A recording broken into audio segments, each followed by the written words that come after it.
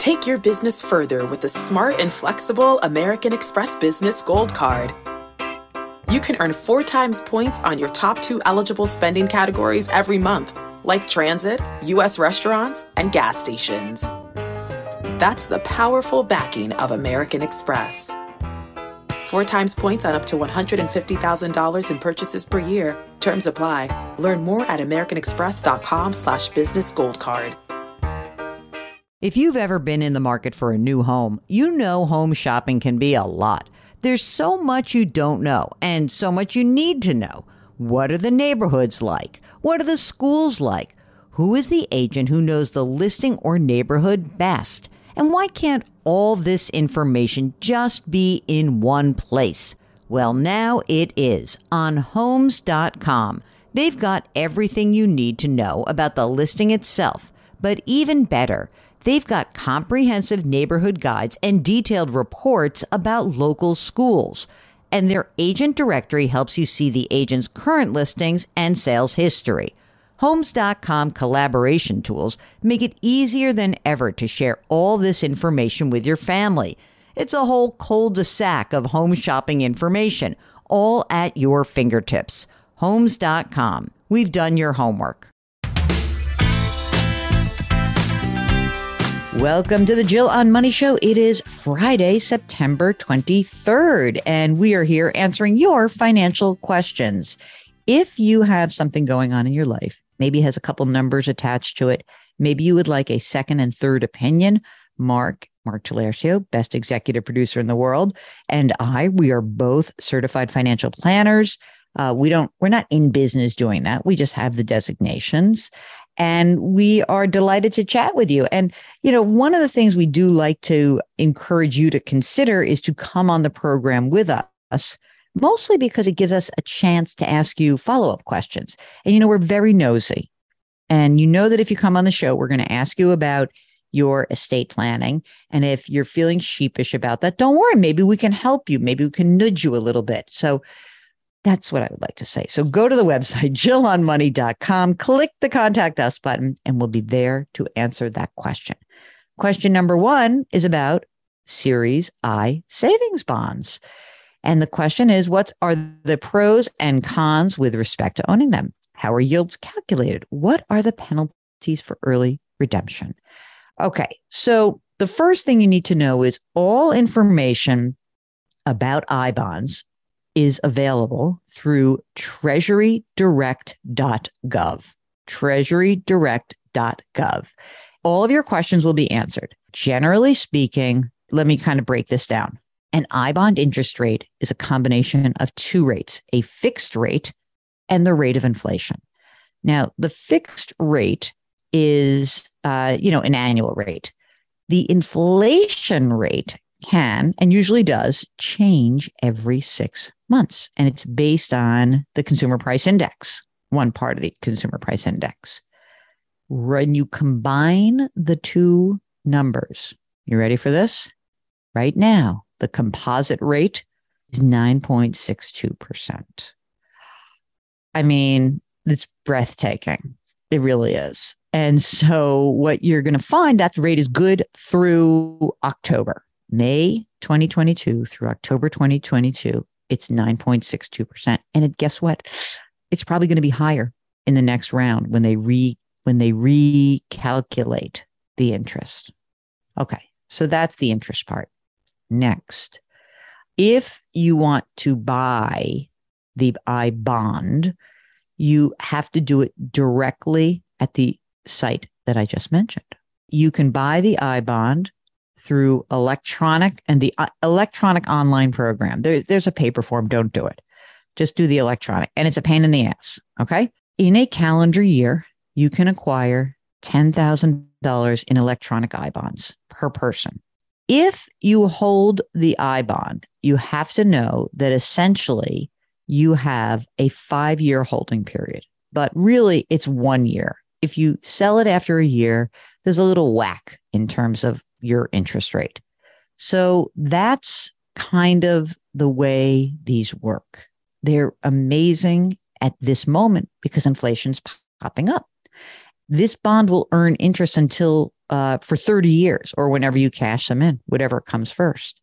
So it could be that you hold it for a while, but you don't have to.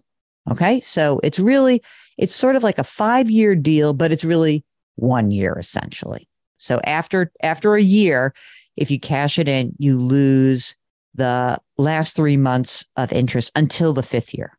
Okay. TreasuryDirect.gov. Mark, would you like to make your pitch about how patient you must be to buy an I bond? It definitely tests your patience. It is just a very clunky and not user-friendly website. But, when the interest is that high, you kind of do what you got to do. Exactly. Exactly right. Okay. Next, this is from Douglas.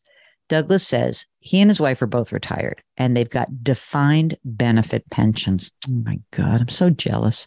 They're drawing Social Security and they've got Vanguard IRAs worth $1.4 million. Oh, this is so funny. Here's a question about credit scores. He says, when we were younger and both working, we paid our monthly mortgage. Our credit score was 785. When we retired, we had accumulated enough money to pay cash for our retirement condo. We paid all our bills on time. Our only outstanding loan is a car lease agreement. We also keep credit expenses below 10% below their credit limit. Now their credit score has dropped to 715.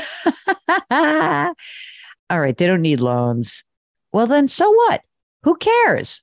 I mean, so what? It dropped down because you're not paying. Part of the calculation is about, are you a good payer? Now you don't pay. You don't really have anything to pay. Who cares, Douglas? You don't need a loan. Okay, next question. It is from Stanley. And he says, this topic is a puzzler. And I can tell you like difficult puzzles.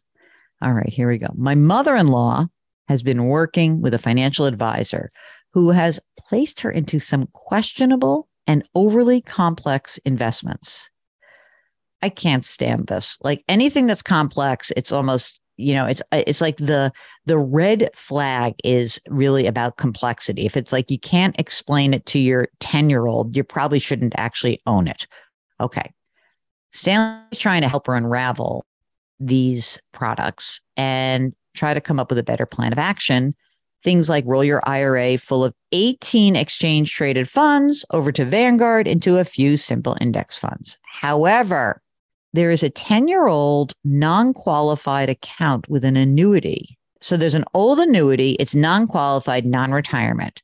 The challenge for my mother-in-law is the best way to get out of the annuity while minimizing the capital gains. I'm not sure how to best help her. Well, first of all, there is no capital gain.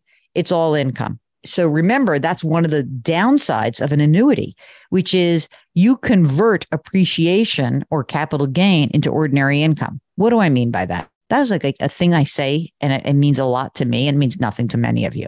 Normally, let's just say your mother-in-law put $50,000 into an index fund. And today that $50,000, 10 years later is worth $100,000. The $50,000 that she has made, the gain, is taxed as a long-term capital gain. Okay. And that capital gain rate is based on her income. So if she is single and she makes, say, between $42 and $460,000, 15% capital gain. Sounds pretty good, right? Let's just pretend mom's making $100,000 a year. So 15% capital gain. That's it. Now let's move into, you put $50,000 into a non-qualified annuity. It's now worth $100,000. The $50,000 of gain that comes out is now piled into ordinary income tax. Let's just pretend she had $100,000 of income and she's single. That extra 50 now gets taxed at 24%. What a freaking loser bet, right? So here's a few things to consider. Number one, how is her cash flow? Maybe she should annuitize the contract and just get some cash flow out of it. And then we'll spread her tax liability out over a period of time. Number two is if she's in a very low tax bracket, she can just start taking some chunks out to keep her in a lower tax bracket for a longer period of time. That's a possibility. We need to know what is her tax bracket and does she have cash flow? All of those things are important. And if you want, we would love to have you on the show and we would walk you through each aspect of the complexity that we think you ought to be considering. Okay, good. I love this headline. This is from Lisa, and here's the subject. I would be grateful for a look-see by Auntie Jill and Uncle Mark. You see how you're so old, you're Uncle Mark.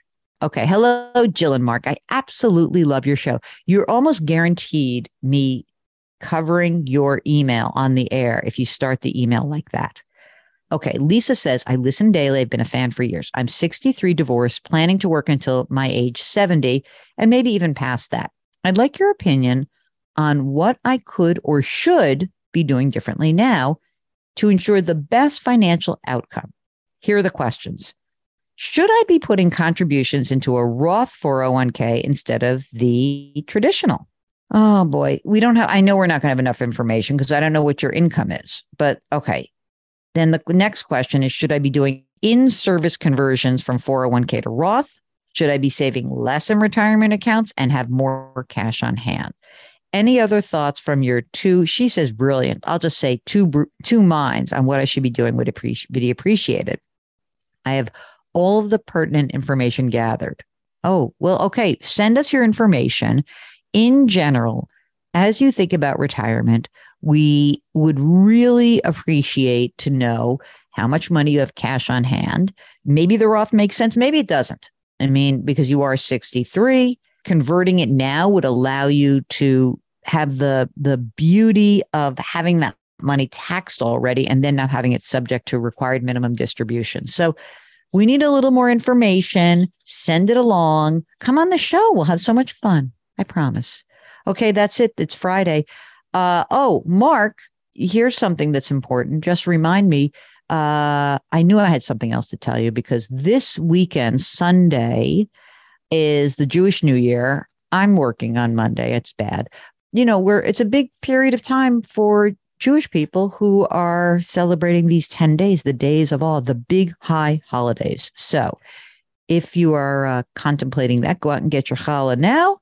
And I hope you're making lots of soup. That would be great.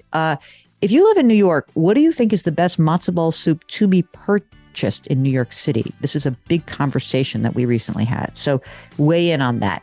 Otherwise, do let us know if we can help you out. You can just go to our website, JillOnMoney.com, click the Contact Us button, come on the air with us. It's so much more fun. While you're on the website, don't forget you can pre-order the new book. It's so easy to do. It's Friday. That's our day of business. Our music is composed by the Parisian Joel Goodman. Mark Talercio is our executive producer, my executive producer of life. We are distributed by Cadence 13. Put your hands metaphorically on someone's back. Grit, growth, grace. Thank you for listening. We'll talk to you tomorrow.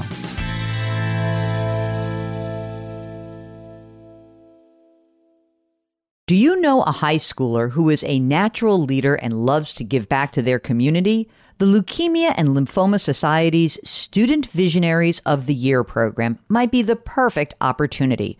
Forming strong teams to support them, Student Visionaries of the Year candidates fundraise for the Leukemia and Lymphoma Society in honor of a pediatric blood cancer survivor in their local community. This 7-week philanthropic leadership development program helps students gain valuable life skills like project management, communication, financial literacy, and entrepreneurship. Not to mention, it looks great on college applications. But most importantly, it's a chance for students to engage in meaningful work within their community and make a real impact on the lives of blood cancer patients and their families. Learn more about Student Visionaries of the Year or nominate a student at lls.org/students. That's lls.org/students.